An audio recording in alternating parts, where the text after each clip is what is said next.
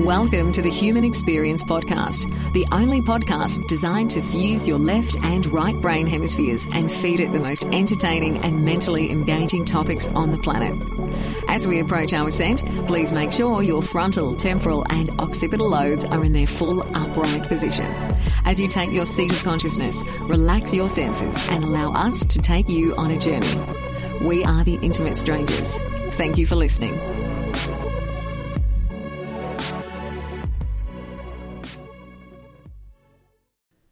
The Human Experience is in session. My name is Xavier Katana.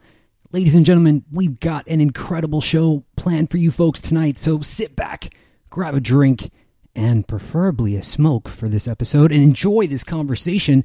My guest for today is Mr. Chris Bennett. Chris Bennett has been researching the historical role of cannabis in the spiritual life of humanity for more than a quarter of a century. Chris is widely recognized as one of the foremost authorities on the history of cannabis, having written dozens of articles in Cannabis Culture, High Times, and other magazines, as well as 3 books dealing with the subject.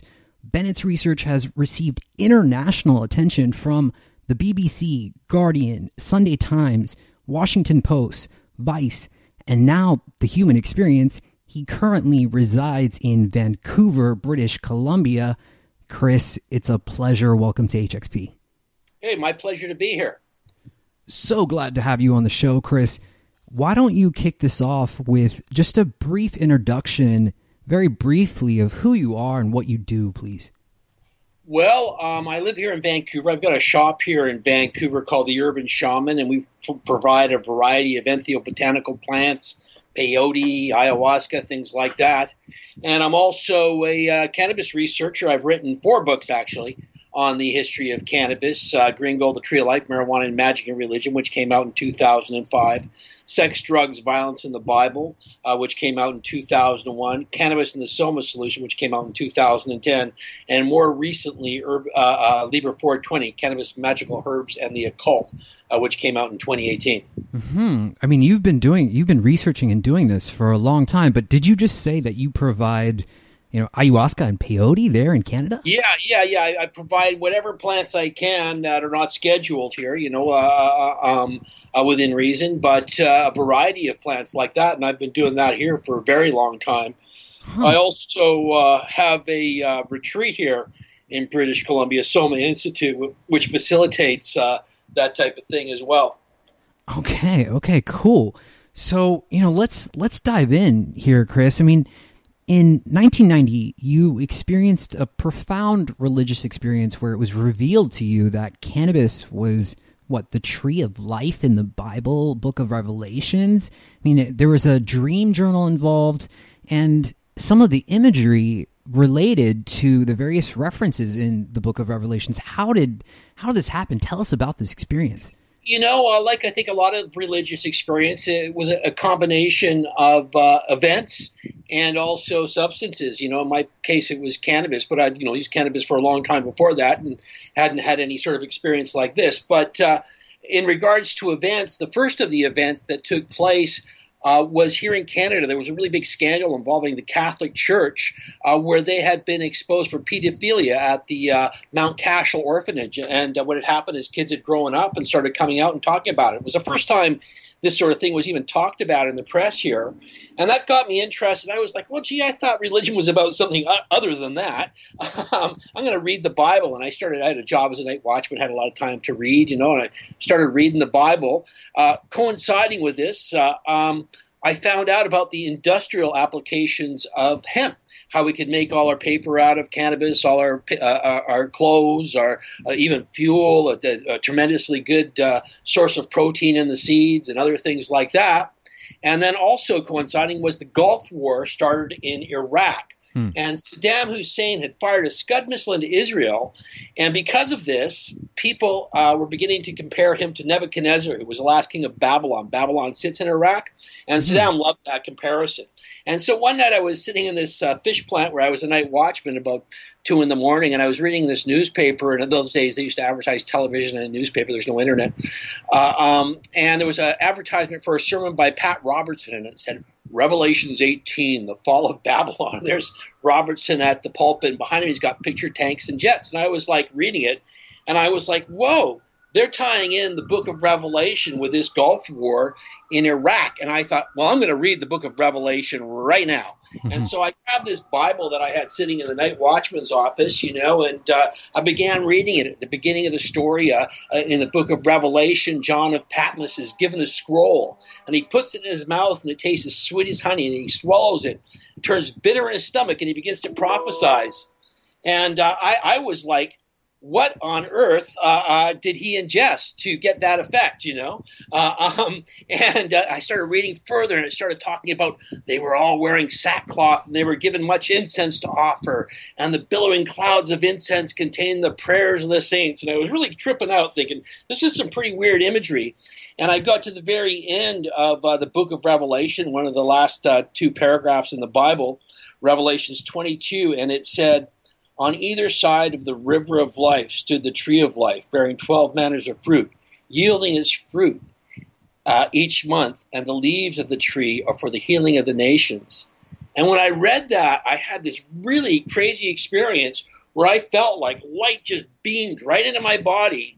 And I was like, oh, man, this is a reference to cannabis and all its uses for fiber, for fuel, for paper, and its healing leaves, its medicinal qualities, and I couldn't shake it. And I called my wife up at the time that I was married to, and she started crying, thinking I had some sort of mental breakdown, And then the next day I got up and was like, was there anything to that, or was I just like tripping out? Mm-hmm. And I decided at that point, well, I was pretty sure about hemp, and I was going to promote that. And then I would just start collecting everything I could regarding the role of cannabis in religion. And I started, accumulating a lot of information. And I guess the dream journal thing you mentioned, that came later, a couple of years later. Okay. I had a dream where I was walking along a riverbed, and I found an oblong stone with an image inscripted on it. And I drew it down in my dream journal. And later on, I came across these Assyrian images that purported to be images of the tree of life, and the Assyrians were spiritual and medicinal cannabis users as well. There's lots of references in Assyrian literature to it. And I was like, whoa, this is the same image, that I had in my dream. And since then, an archaeologist in Britain has also suggested, based on her own independent research, that these same images, Juliana Steen, are also related to cannabis in their origins, and there's a lot to that theory. Okay. So, yeah, okay, let's talk about the archaeological evidence of the cannabis use in ancient civilizations, particularly with the relationship to the Middle East, which you were just referencing. What time frame are we talking about? We're talking about, 5,000 years ago? As far as evidence for archaeological evidence of cannabis, for fiber cannabis, which is, cannabis used for rope or for clothing, we can go back 25,000 years, in Czechoslovakia, they found evidence of hemp rope going back this far. And Elizabeth Whalen Barber, who's probably the foremost authority on ancient textiles, has suggested tools used for breaking up hemp fiber can be dated back to 28,000 years. In regards to smoking it, actually the oldest inhaling it, not like smoking in pipes or bongs or joints or anything like that, but inhaling it from sensors, there is evidence from the Ukraine region which purports to be 5,500 years old, of a polypod bowl that was used to burn cannabis. Textual evidence in Egypt for the use of cannabis goes back like 3,500 years. We have Assyrian references, like 3,000, 2,800 years ago starting, archaeological evidence of Scythian use going back to around that same sort of time period. Recently in China, they found very well preserved evidence of high THC content cannabis at a number of different sites, ranging from like 2,900 to 2,500 BC. And textual references in like Zoroastrian literature, probably like 2,500 years. Syrian literature, I mentioned before, about 2,800 years, 3,000. So in Persian Zoroastrian literature, in the Vedas, there's evidence of that. That's probably like 3,500 years old. It goes way, way back in a variety of cultures. In China as well, it's thought to be referred to in what is thought to be the oldest pharmacopoeia, the Pentasao of Emperor Shen Nung, which some have dated as far back as 2700 BC. In the oldest pharmacopoeias, Aryaveda, Assyrian medical texts, Egyptian medical texts, there's references to medical use of cannabis and also religious use of cannabis in a lot of these texts as well. Yeah, I read this article of a pouch found, I'm not sure where it was. I think it was in Siberia or something like that, where there was, they found some bones, and as well they found like a pouch with this residue of cannabis and some other drugs as well, even cocaine leaves, like coca leaves. I think maybe you're getting, there was a South American pouch with evidence of plants used in ayahuasca, buffoteen, I think some coca leaf, and that was like 1,000 years ago. But they have found pouches with preserved cannabis at Scythian sites from 2,700 years ago. Scythians are a very ancient culture, and a lot of people credit them with spreading it because they were nomadic horse riders. And horse riding itself is thought to have been developed by an ancestor of the Scythians, the Shredeni Stog.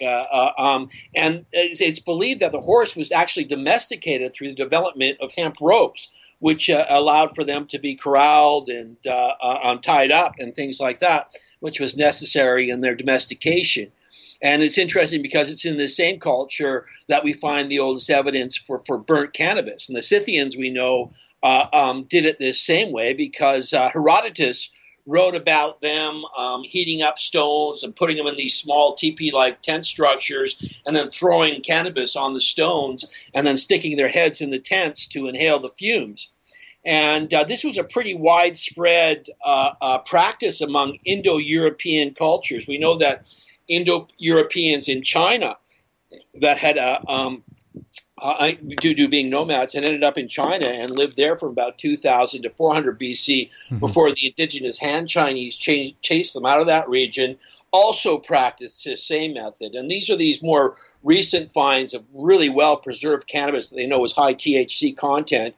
Most recent news stories about this area involve a brazier with the same sort of hot rock system and the cannabis thrown on it that the Scythians in Russia and even into the Mideast and Persia were practicing. Other finds in the same region involved a bouquet of female cannabis flowers placed on the body of a burial person, and also 2 pounds of perfectly preserved cannabis, female cannabis, in another site, buried in another tomb with a mummy. Pretty fascinating stuff. And this culture here in China, in the Tarim Basin, they actually exported cannabis from out that area. And, what we've referred to as the Silk Road, in fact, these recent discoveries of these Indo-Europeans in China have changed the date of the Silk Road. It used to be thought to have started around, 100 BC, back 2,000 years earlier, roughly, And it's as much a hempen highway as it was a Silk Road, because it is certain that high-quality cannabis traveled out of this region just as other goods traveled into it from other areas via these trade routes. So it seems clear that there is a direct relationship to this plant being used widely through ancient civilization everywhere.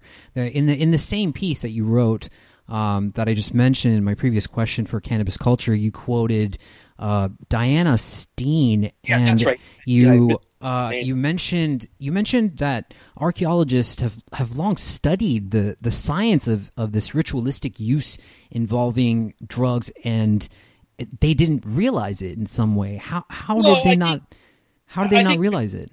I think there's a lot of bias, like people that don't use psychoactive substances, psychedelics, cannabis, and stuff like that, often don't realize the implications of references when they come across it. That they don't really think is that important. But It's very important because these things alter our perception, and this is why they were used in these types of rituals. In some of the older references, say like in the Zoroastrian accounts, people would drink cannabis infusions and cannabis infused into wines. Wine, yeah. And these were so powerful that they would actually knock you out for a couple of days. And they would come back after being knocked out and report all sorts of visions that they thought were quite real events. While one figure, Ardu Virath, his visions are what developed into what we call heaven and hell. He reported how the righteous were rewarded and the evil were punished, and described heavenly-like communities as well as people being punished in hell. As well as what is considered by many the prototype of the Book of Revelation, the Oracle of Hystaspius, a Persian figure, a king known as Vishtaspa, but in Greek Hystaspius. His vision of the end of time was produced by drinking the same concoction. And in these controversial references that a number of researchers have said are references to cannabis in the Hebrew under the name cannabosum. The idea here is that in the first of these references, in Exodus 30:23, God, who first appears to Moses in flames of fire from within a burning bush, commands Moses to make a holy anointing oil with about 9 pounds of cannabis mixed with myrrh and cinnamon into about 6 liters of olive oil. And every time that Moses is to speak to the Lord, he goes in what is referred to as the tent of the meeting, which is much like the Scythian enclosures, an enclosed tent-like structure meant to hold smoke and fumes. And then he would place some of this same holy oil on his skin, and your skin's a big organ, and THC is fatty soluble, and is thought to be able to pass through the skin, has been shown to in scientific tests. And he would also place some of this oil on the altar of incense, and he would speak to the Lord in the pillar of smoke over the altar of incense. The pillar of smoke is actually referred to as the Shekinah, and refers to the physical presence of God in the temple. And so the only time Moses is speaking to the Lord is when there's smoke pouring out of this tent meeting.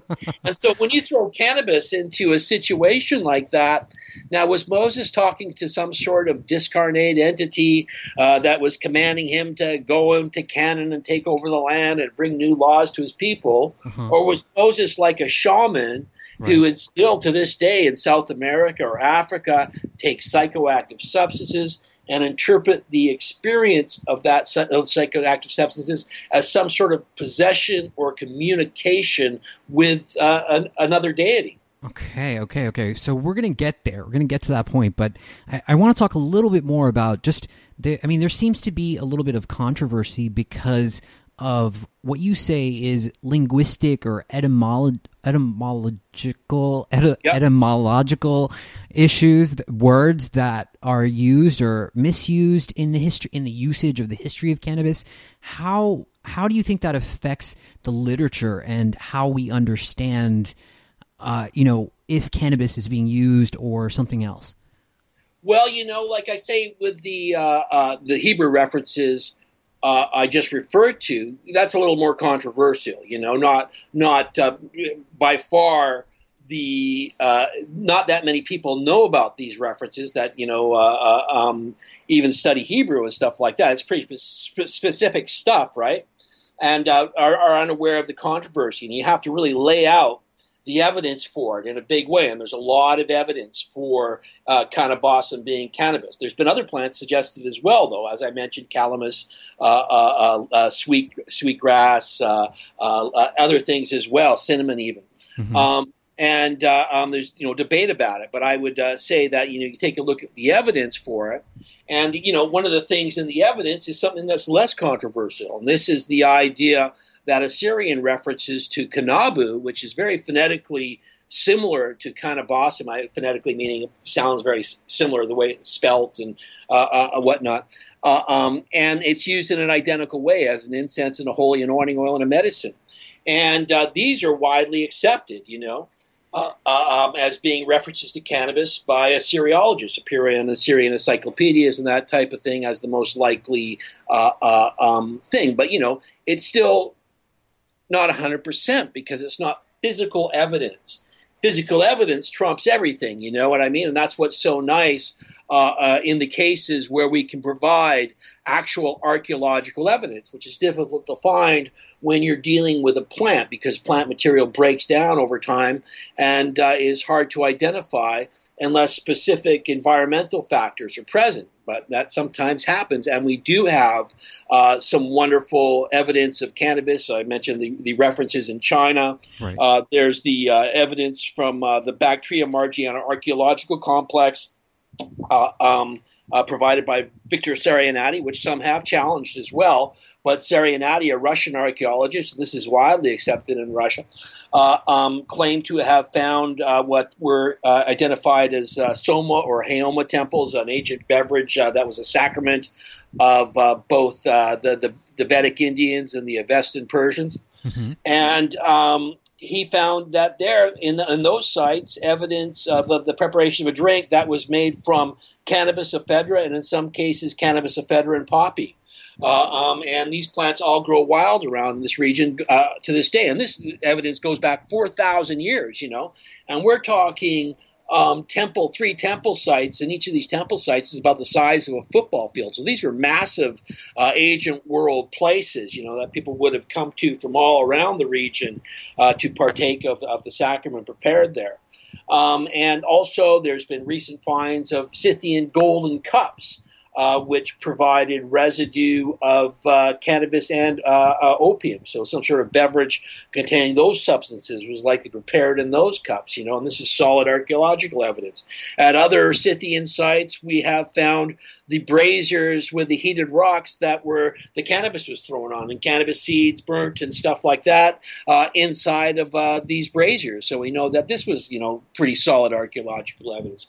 Cannabis has been found at a number of Viking sites, you know, cannabis fibers have been found in ancient mummies mixed in with their hair and things like that. So we know that, you know, that was around from there as well, and that sort of evidence.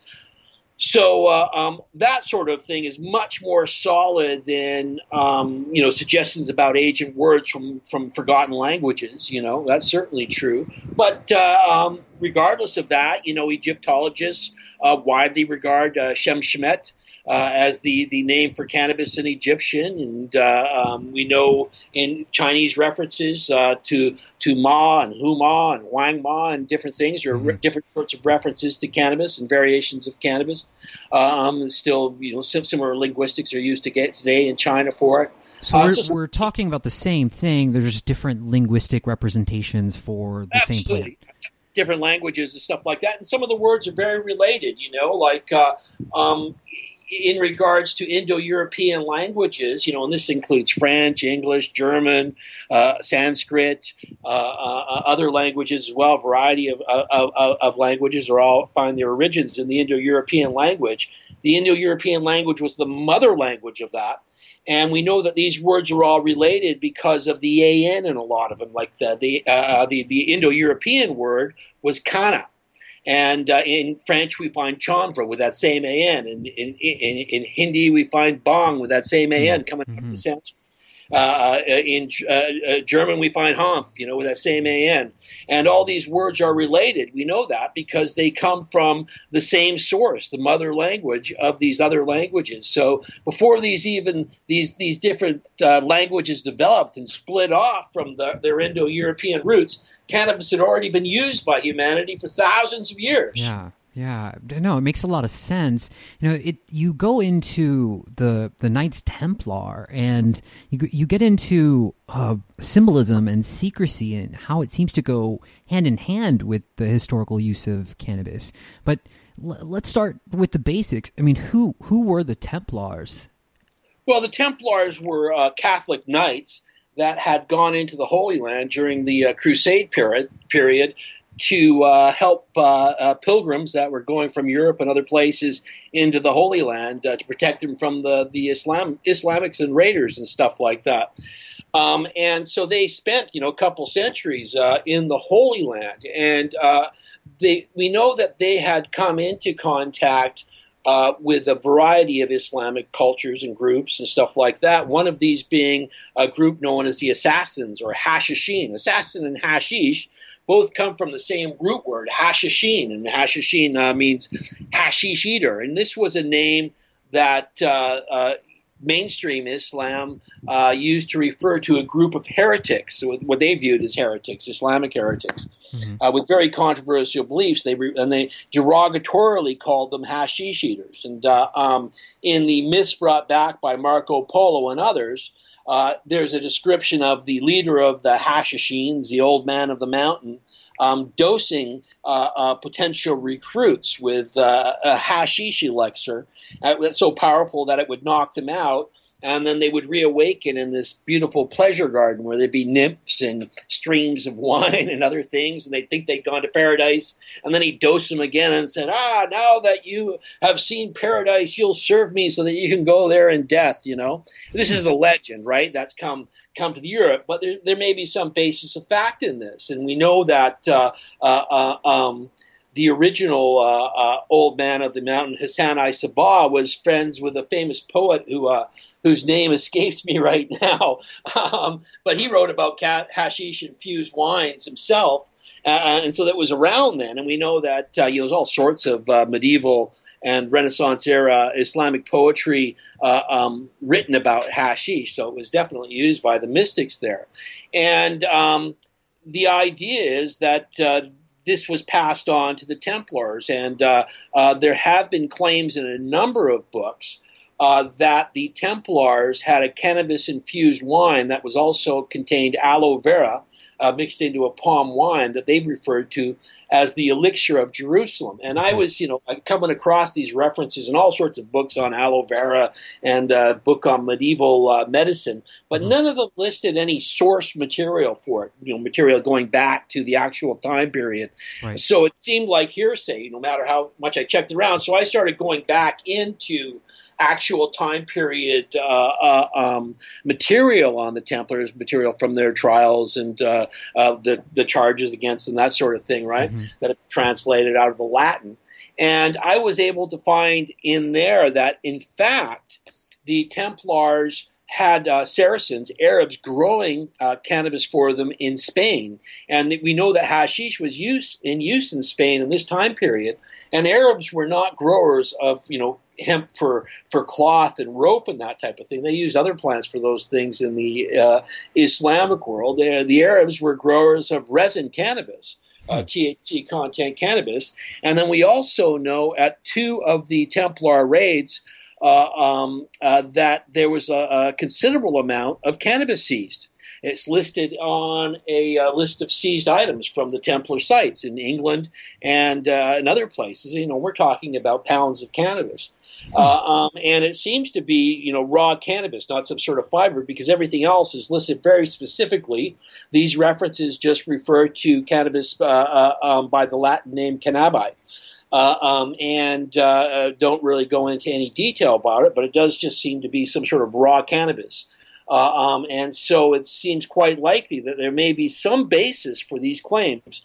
Also, in the same time period, a pope, the Templars ended up being accused of heresy, mocking the cross, and were burned at the stake. But for a long period of time, they were in good favor of the Catholic Church. And a pope that was friendly with the Templars released a book of medicine while the Templars were in the Holy Land that contained a recipe for a cannabis-infused wine. And also coinciding with the Templar stay in the Holy Land, a mason, a builder, a stone builder, was in the Holy Land, Villard de Honnecourt, and his portfolio of Villard de Honnecourt, which is mostly an illustration of building techniques and statues from the Holy Land that he brought back into Europe. The only page of text in the whole portfolio is for a cannabis-infused wine, and this is in the same time period, So there is, there's some pretty interesting material indicating that there may be something to this claim, elixir of Jerusalem, and this is, a very sacred substance. Now, in regards to the Grail, the Grail is this myth of this sacred cup, that brings you wealth. But my view is that it has a lot more to do with the effects of what comes out of the Grail, and it's like an initiatory process. And in the cup that was used to drink the ancient sacrament soma, and there's been some really good, strong evidence that both soma and heoma played a really big influence on the development of the Grail, which was thought to have come out of the Holy Land. The sacred cup used for drinking that substance was the graha, golden cup. So it's very interesting when you take a look at some of this evidence and the way it was used and the myths about the Grail and how they overlap into myths about Soma and the Persian Hashishin. So you've got. I mean, this is fascinating. You've got these Templars that are working for the church and then fall out of favor, and when they're raided, they are sitting on a bunch of raw cannabis, and it's theorized. I mean, why do you think? I mean, they had it. Do you think it was used for mystical purposes? Were they summoning, spirits? Yeah. Like, what was going on there? I think that what we see here, the Hashishin, they came out of Persia. And the pre-Islamic culture of Persia, the Zoroastrians, as I mentioned, were ingesting cannabis in infusions. Cannabis, and we know this because it's written about in Zoroastrian texts, and they refer to cannabis as banga, or in the Pahlavi name for cannabis, mang. And so we know what it is. There's clear references to it. We know how it was used. It was used in these cannabis infusions. And we know what would happen. The people that drank these infusions would be knocked out for a couple of days, and they'd come back saying visions.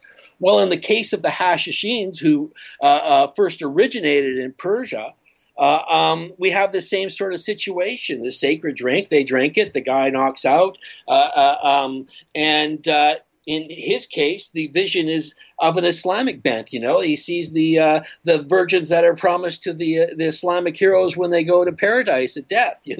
And that's his vision because that's their cultural context of it. But it's basically the same sort of account. And I think that there may be some evidence that this was passed on to the Templars, and that's how we find these references that are as yet undocumented about this elixir of Jerusalem. And one of the reasons why the Templars would have had the Saracens growing it for them in Spain and have it specifically at their sites. Now, one of the more controversial things I suggested in my books.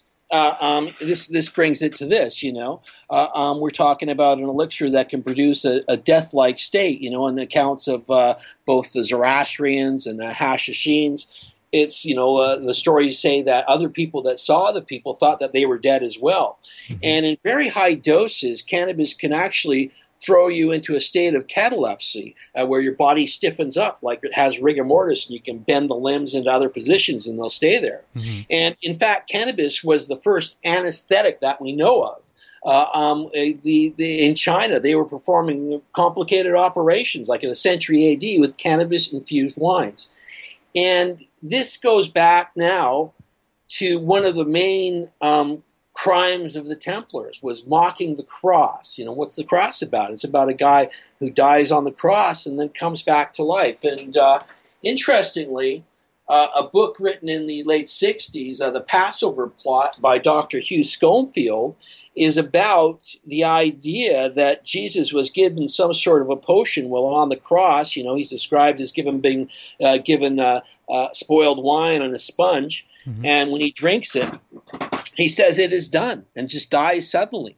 Hmm. And, generally when you are crucified, it's a slow death. What happens is your arms are spread out. As your muscles relax, your chest cavity closes in on your lungs and you suffocate to death, right? Mm-hmm. But that's not what happens in the story. And then it says in the story afterwards, a few days later, his secret servant, and that's the name they use in the Bible, Nicodemus, secret servant Nicodemus, and another guy show up at the tomb of Jesus with aloes and verres and go in there to prepare the body.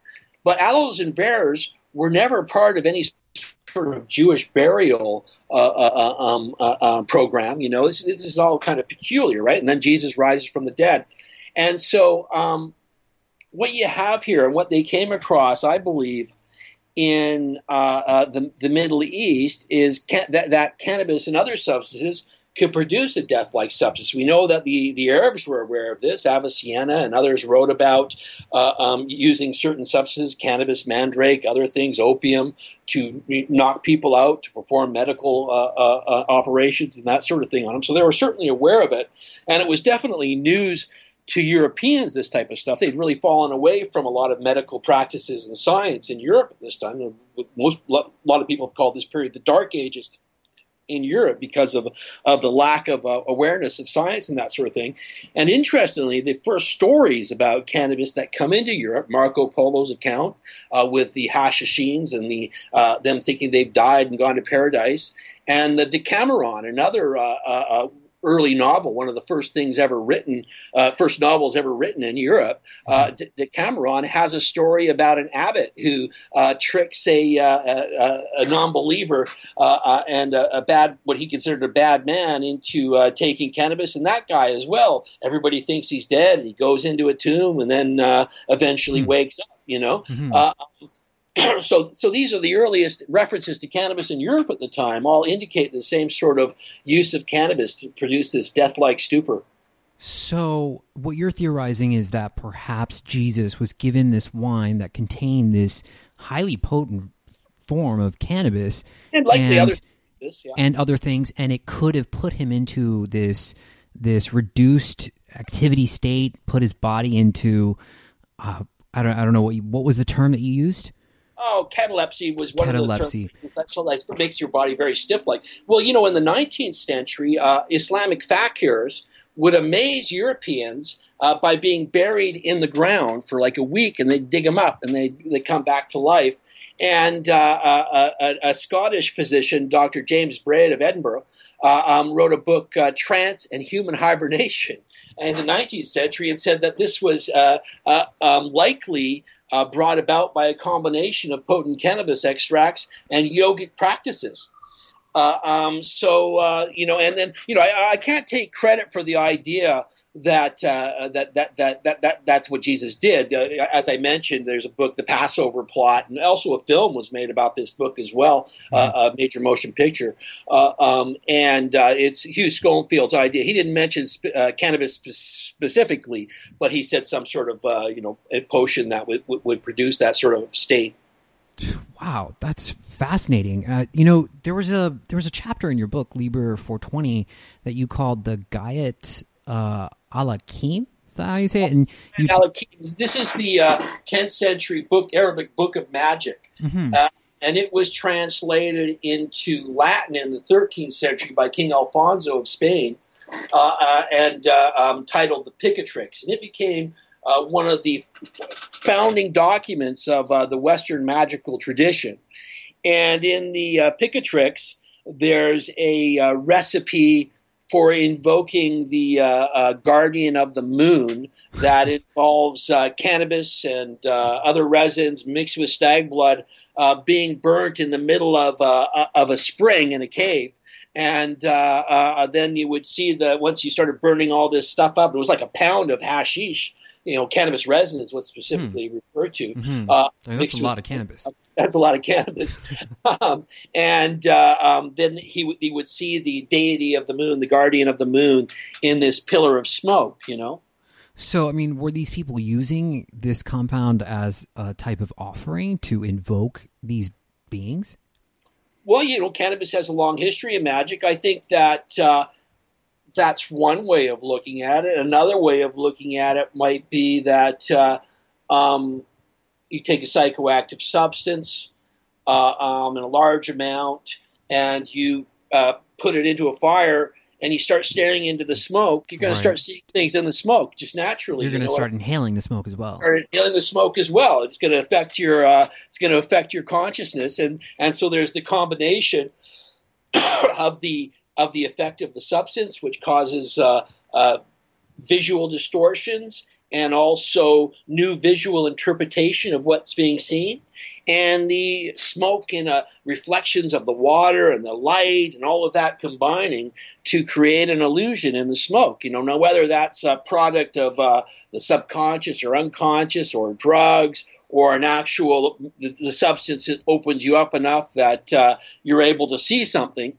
that you wouldn't normally see that is there. All these are all possible answers to that equation. But, I kind of think that, you have to take into account the effects of these substances themselves on users when you're dealing with this type of thing in magic. So, it seems like an important element in the ritual would be, the choice of location, setting, and, it's in. You mentioned the Picatrix, and you talk about how it would be placed near water, and that seems to help the efficacy of the ritual itself. Like, why place it near water? Is it has to do with pareidolia, or what's going on? Yeah, pareidolia being seeing faces in rocks and things like that, or demons in smoke too, right?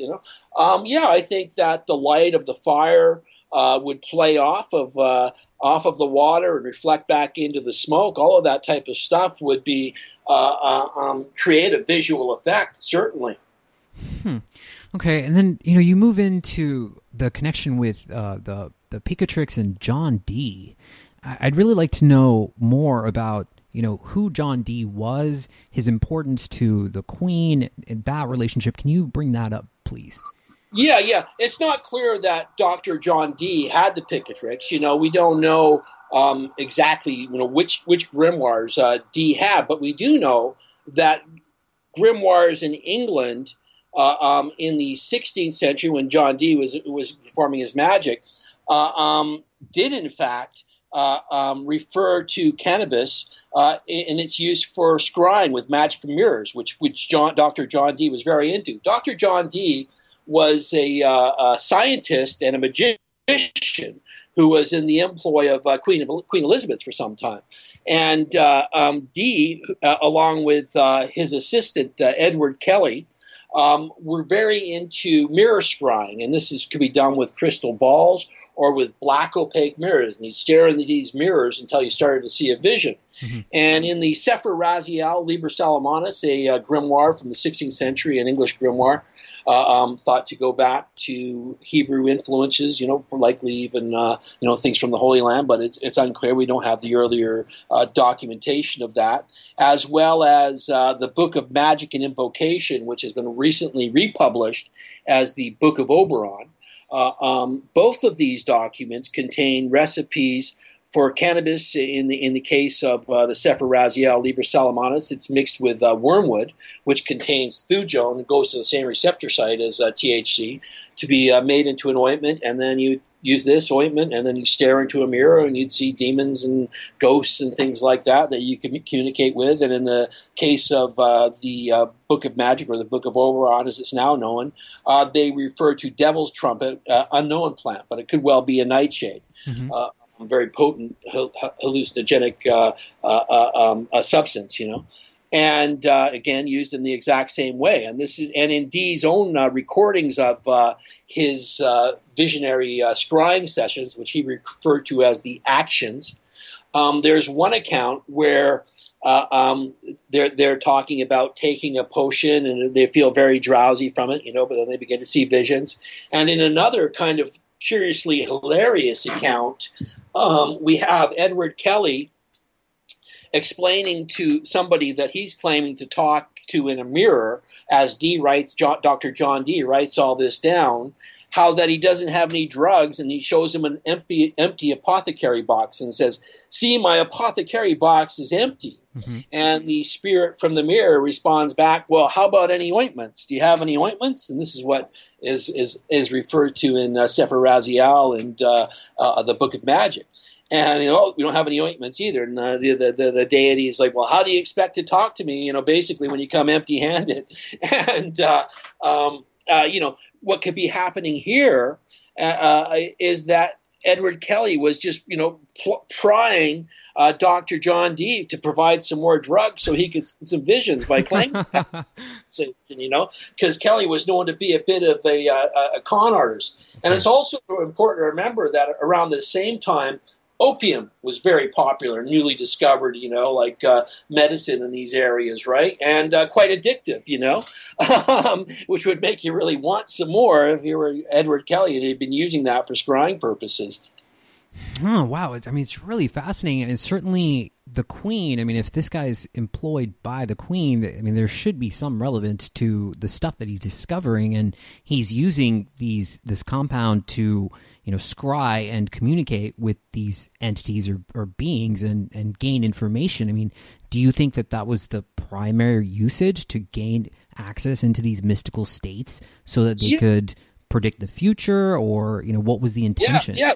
Like a lot of magic for this type, scrying magic and that sort of thing, was to find treasure, to find information about other people, to communicate with dead relatives and that sort of thing. There's a variety of different agendas, John Dee is still very popular in the magical world today. The Enochian tablets, which are the product of John Dee's scrying sessions with Edward Kelly, a whole language that is this language came out of these scrying mirrors, and people are still practicing magic and claiming its efficacy.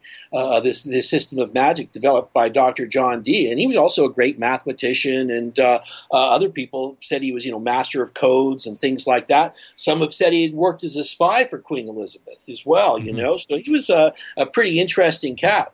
For sure. And speaking for you personally, I mean, have you ever, used cannabis in a ritualistic setting to, communicate with spirits? Well, I definitely, I use cannabis all the time, so it's slightly different for me than it is for somebody, like a Zoroastrian guy who never uses it and all of a sudden does a potent wine infusion, which would be knock somebody like myself out even. That's their first experience with it. And I think a lot of the magical situations, these people weren't regular users of cannabis. It was like a rare spice and commodity that they'd gotten hold of, and it was used very specifically for magical purposes. And I think this is true of a lot of 19th century occult use as well, right? But I do find that cannabis opens me up to my subconscious or unconscious mind and brings in another level of intuition that I wouldn't get without it. And that's the trade-off between using it once in a while specifically for magical purposes as opposed to using it regularly like I myself do. But I would say that, I don't think I could have written my books and put together a lot of this information without the sort of associations that cannabis can create in my mind, and access to deeper recesses of my own consciousness, which is part of the collective consciousness as well. And that in that way, it's a very, very potent entheogen for me. Yeah, I mean, it's certainly a drug that should be given a huge amount of respect and regard for when you're imbibing and using it. Yeah. I want to talk. You mentioned Shakespeare, and I guess there's some connection between Shakespeare and a drug lab. And what's going on there? Drug lab. I'm not sure what you're referring to specifically in regards to that, but in regards to Shakespeare, he does mention hemp in a couple of his plays. A Midsummer Night's Dreams, he says, Puck says of some guys, what hemp and homespuns are these?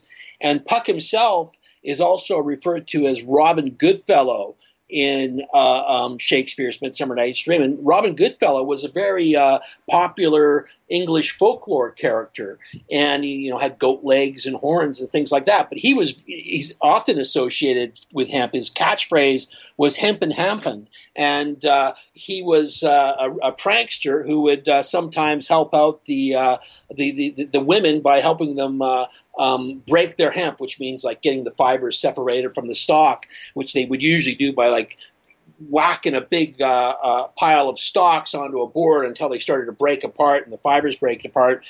Robin Goodfellow would do it sometimes by having sex with a woman over top of a pile of hemp, and the raucous of the sex would break all the fibers apart. So Shakespeare specifically incorporated Robin Goodfellow as Puck into A Midsummer Night's Dream, and he also incorporated Oberon, the prince of the fairies, and our king of the fairies. And Oberon is described in age literature as sometimes riding on a hempen stalk, So some references there. But there was a couple of South African professors who had a theory that Shakespeare was a secret cannabis user, and they had based this on some of his sonnets and references to a what was the name of the not a Scarlet Woman, but it escapes me right now, but it was kind of a veiled reference to like a hidden woman. But he said this was actually more like a muse in the Greek sense, a source of inspiration. And based on their theory, they were able to get the Shakespeare Trust in England to give them pipe fragments found from the property where Shakespeare lived. And they had these pipe fragments analyzed, and they showed positive results for cannabis. Up their theory somewhat. Now, these were just pipe pieces from the time period found on Shakespeare's property. It's not like this was actually Shakespeare's pipe, but it could well be. They used these ceramic pipes back then, and people just would toss them out. And it's from the same time period, right in his location, So somebody would apparently seem to have been using cannabis. It's very controversial, this stuff. But these two professors, Professor Vandermeer and Professor Francis Thackeray, have been stuck by this theory for 20 years and have written numbers of articles about it. And it's not to be lightly poo-pooed. There's a lot to it. There's a lot to the analysis, and there's a lot to the documentation they present about that. So, I mean, it seems like there's an overwhelming amount of evidence that you've collected about the usage of cannabis throughout human history and civilization. So, why are we dealing with it being illegal? I mean, what happened there?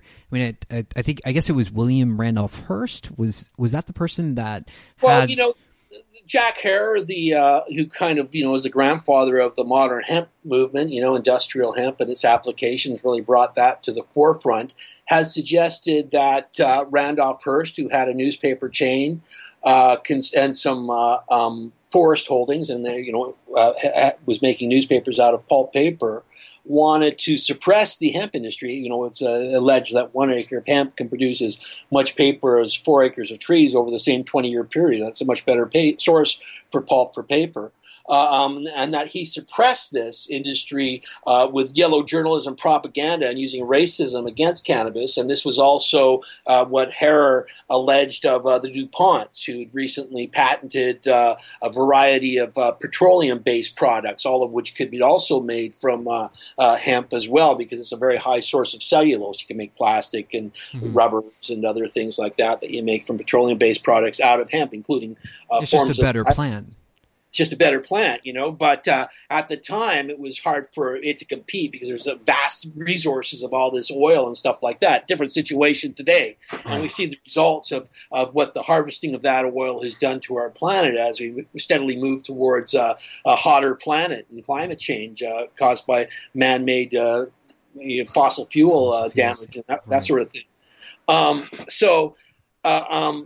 That's one idea. A lot of it's just racism. I think, a big part of it is like Christians versus the devil's weed. There's always been an inherent fear of these types of things. We saw it in the medieval times with witches. We were often accused of using a variety of psychoactive substances in their own rituals and rites, and this was a big basis of what was deemed witchcraft and demonic behavior and stuff like that. And it's like... it's like this inherent fear of it because, they're like it.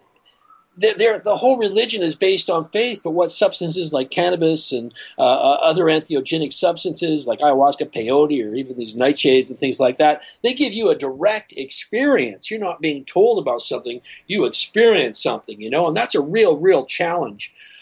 So I think there was a lot of inherent prejudice at play already. We know that Henry Anslinger, who kind of is largely responsible for bringing in prohibition in the United States of America, used racism as a tool to bring about prohibition of cannabis, which was brought in by the Marijuana Tax Act in 1937, and stoked fears about white women dancing with black men and black men holding the stare of white people under the influence of cannabis, and so how it was propaganda.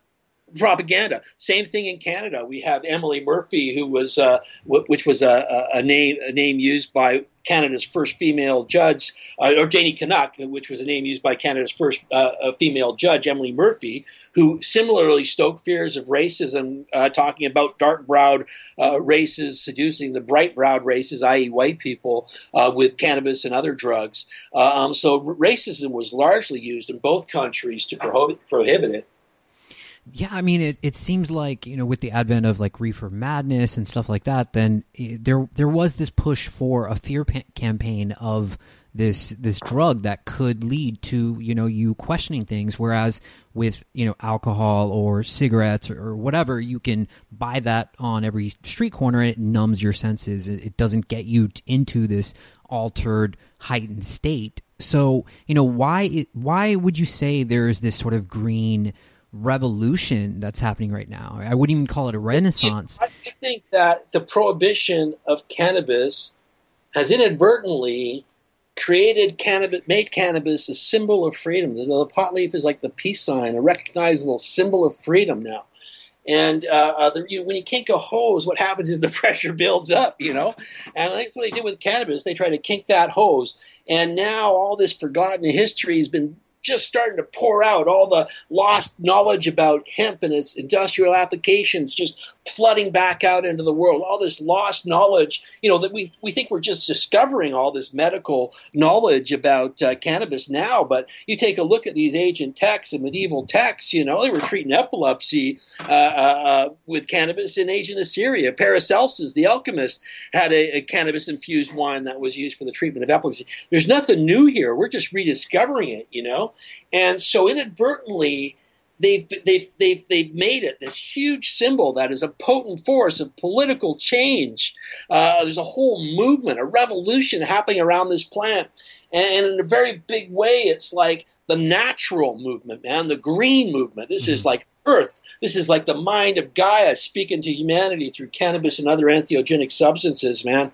And it's offering us a way, and the choice is we can go the green way, or we can exploit the tar sands here in Canada, or we can, go with Trump and talk about clean coal, beautiful clean coal, and the benefits of big oil and all that type of stuff. And we'll cook this planet up, right now. So this generation right now, we're being offered a pivotal choice for the future of humanity on this planet. And this herb is a big part of that pivotal choice. I love that. I really, truly love that. I agree. I think there is this surge of awareness that's moving in this direction. And hopefully our generation can wake up to that. It does wake up to that. It seems like, I just heard a story about this old woman in Dallas, and the legislation is so backwards, I guess, in Texas, was that she was arrested for a CBD infused oil that she had for like back pain or something like that. Yeah. Well, how about parents arrested for treating their children's epilepsy with cannabis? And we know that cannabis is particularly effective with epilepsy.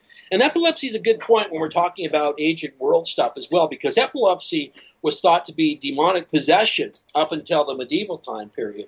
And we know Syrian references to cannabis refer to a cannabis preparation being used to treat hand of ghosts, which is thought to be a reference to epilepsy. They thought it was temporary demonic possession, or possession by a ghost. And as well, I mentioned the alchemist Paracelsus, who had a quintessence, a cannabis-infused wine that was used for epilepsy.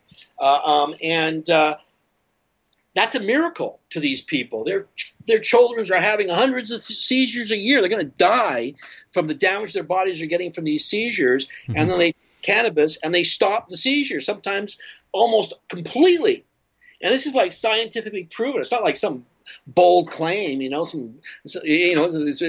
known that this is happening. And parents find this relief for their children, and then they're being threatened with jail, and in some cases being put in jail, and in some cases being separated from their children. And, if that's not a crime against humanity, I don't know what is. But people are waking up to this now. I mean, we're realizing that cannabis is going to be better for you than drinking alcohol.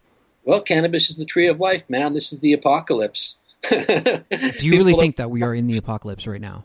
Yeah, I really think that we are in the apocalypse. apocalypse, I don't know that it's exactly, I don't think it's necessarily the end of the world, Sure. but I think it's been brought about by people believing in it so much. I'm not necessarily saying it's a prophecy, but you got all these evangelicals, making political decisions based on some sort of apocalyptic timeline and doing things with Mideast foreign policy that's all related to the Book of Revelation. Like trying to put an embassy in Jerusalem and things like that. Yeah, I think it is the apocalypse, and that cannabis is the tree of life. Well, tell me more about this apocalypse idea. I mean, like how, it does seem like there is some predictive programming or something that's happening within, mainstream culture where we're being shown images of the apocalypse, and then that is, fed to us over and over and over. So, there is something that is connecting there for culture. So, how would we know? And, at what point do you say, okay, this is where the apocalypse is occurring? How do we know what it looks like? Yeah, well, I really think that's that's really going to fall. There's not like a complete answer for everybody for that, because everybody's looking at it from different perspectives. It's not like I'm a Christian. I don't believe in Jesus' virgin birth, as I mentioned. I don't believe in the crucifixion. I think that in my apocalypse, the resurrection of Jesus is the rediscovery of the Gnostic literature, the things like the Nag Hammadi texts, which have all these new accounts of Jesus that depicted Jesus very different from the Jesus of the New Testament, which was put together by Roman authorities, basically, the Council of Nicaea in the 4th century, and they suppressed all sorts of documents and decided which documents would make up the New Testament. Now, the New Testament is basically like Caesar's Bible. It was a means of controlling the Roman populace. And it was designed for that, and well, so let's just define Gnosticism for the people that are listening that might not know what that is. If you can do that. It's going to my definition. Let's see. Gnosticism is a blanket name. Gnostic means knowledge. Okay. And Gnosticism is a blanket name for a variety of religious sects, mostly Christian, but some Jewish, that were around for the first few centuries AD, up until about the 4th century, when they're finally completely suppressed as the Roman Catholic Church took over. Mm-hmm.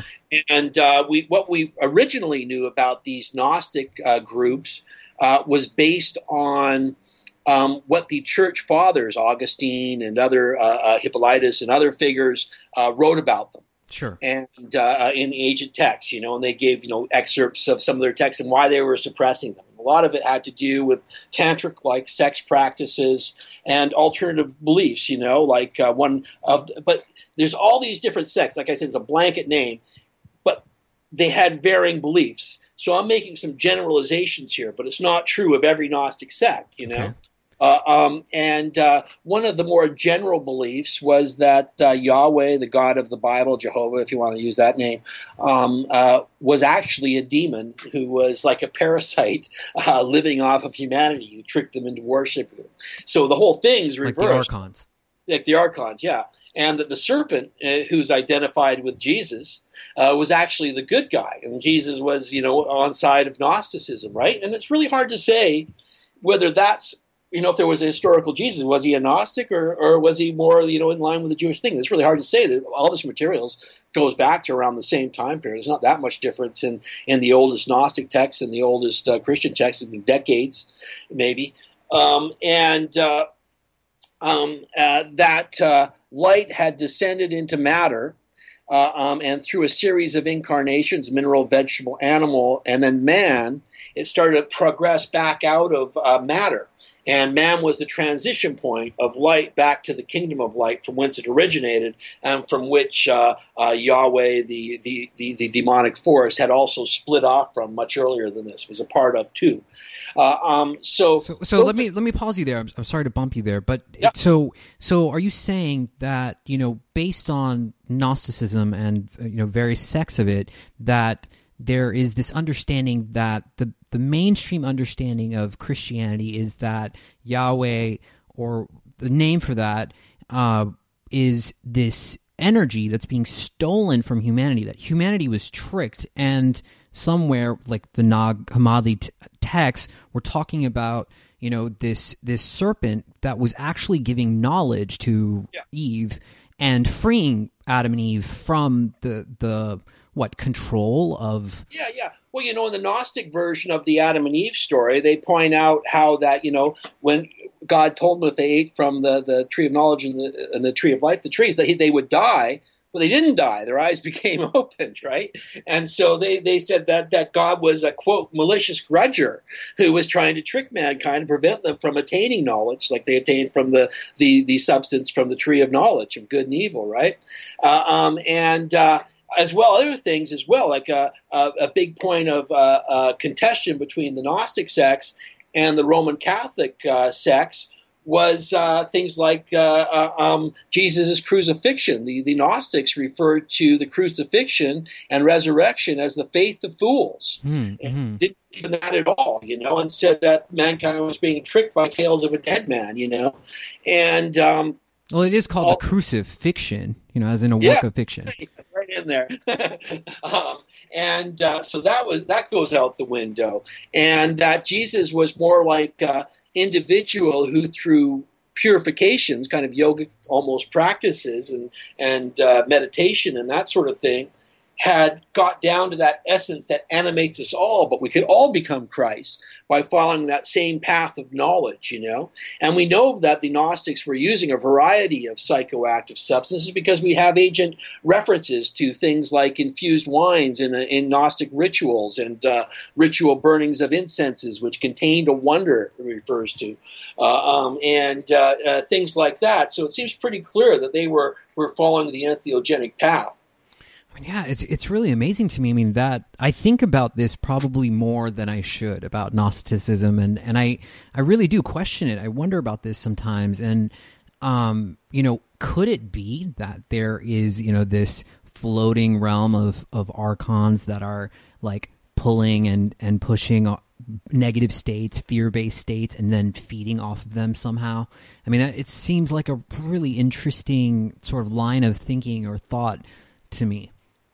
Yeah, well, I think, we can get into collective headspaces. Like you take a look at the collective beliefs of the evangelical movement, and them as a group you could almost consider their influence in group as the influence of one source, because it's all so on the same page, and the way it affects the wider world, So in Gnosticism, the final savior of humanity is actually referred to as anthropos, and that's like from the same root we get anthropology from, and it basically means the spirit of humanity. And the idea is that Carl Jung was the father of modern psychology, who came up with the idea of collective unconscious. He was very into Gnosticism, was very influenced by the ideas of it, and I'd suggest that his concept of the collective unconscious was likely influenced by Gnosticism and the concept of anthropos, because he knew about all this stuff. He actually wrote a text under the name Basiliades, which was an ancient Gnostic teacher, claiming some connection with Basiliades, the Gnostic teacher.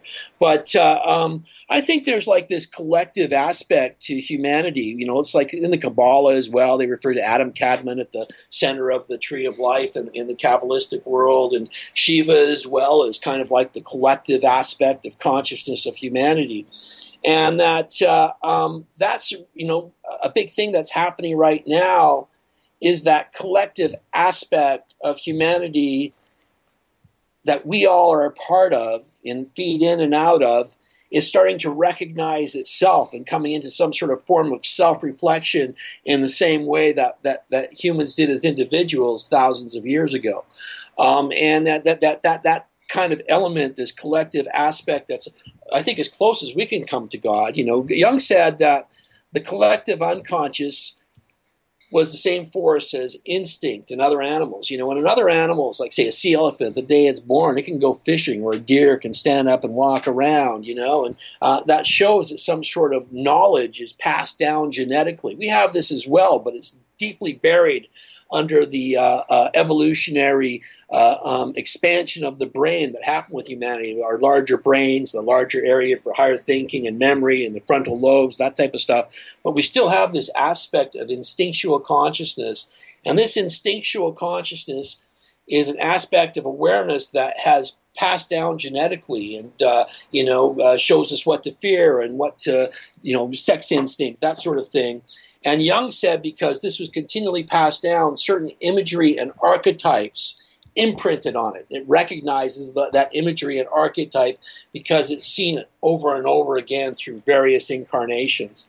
And when you talk about something like the Book of Revelation, an apocalypse, and an end of world type of imagery, that's really been a largely ingrained into human consciousness. And it's like we have this collective death wish because of these death religions and the death scenario, whether it be jihad or Armageddon or Kali Yuga. It has been ingrained into the human consciousness, and we're projecting that back out. What we really need to get a hold of is get control of this ship and give it a new myth and a new direction. Yeah, I mean, wouldn't that be amazing? And, just to posit this idea, if there is this resurgence of psychedelics and these compounds happening, and there are more people finding out about them and shows like this talking about them and more people taking them, then, could it be said that there is some sort of, process happening with the collective unconscious and a closer reach to enlightenment, perhaps? I think so. I think that's one of the potential futures that we're in right now. It could go a lot of different ways.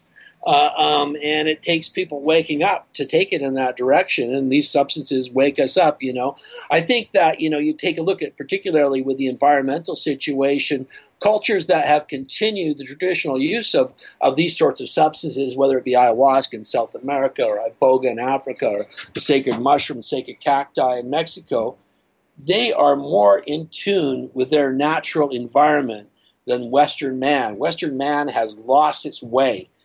In regards to the environment. And you take sacred mushroom and you take a walk in the forest, and it'll turn that forest from a commodity into a living, breathing entity, And that's the power of these substances. These are the voices of Gaia, the messengers of Gaia, Mother Earth, man. And they're here right now to lead us back to the garden. So, with this age of information that we're in and technology and the way social media is impacting culture, editing culture, what we think, how we think, how do you think that interfaces with this other side? Because it seems like two different opposing things, like technology, Gaia. Can they be connected? Oh, I'm not anti-technology, I don't think technology is the problem.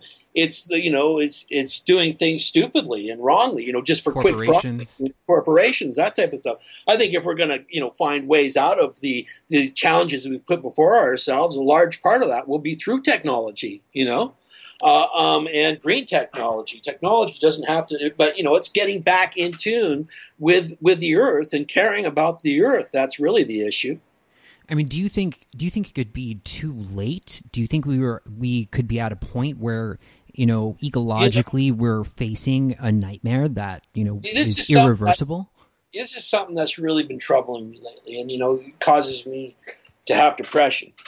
I don't think there's a problem on Earth right now that we don't have potential solutions to, but the ability to implicate those solutions just seems to be lost to me. When I take a look at the governments and the way that the corporations and big oil have control and influence over those governments, Trump is like cutting environmental protection left and right, And here in Canada, we have a prime minister who's preaching a greener world, but then is expanding the tar sands, one of the most completely polluting sources of fossil-based fuel industry in the world. The development of the tar sands it will certainly increase global warming and stuff like that, And so the hopes of implementing solutions just seems impossible when you have, the White House scrubbing every reference to climate change and global warming from their database. It's intriguing to me that, technology can be both our greatest ally and our worst enemy in many ways.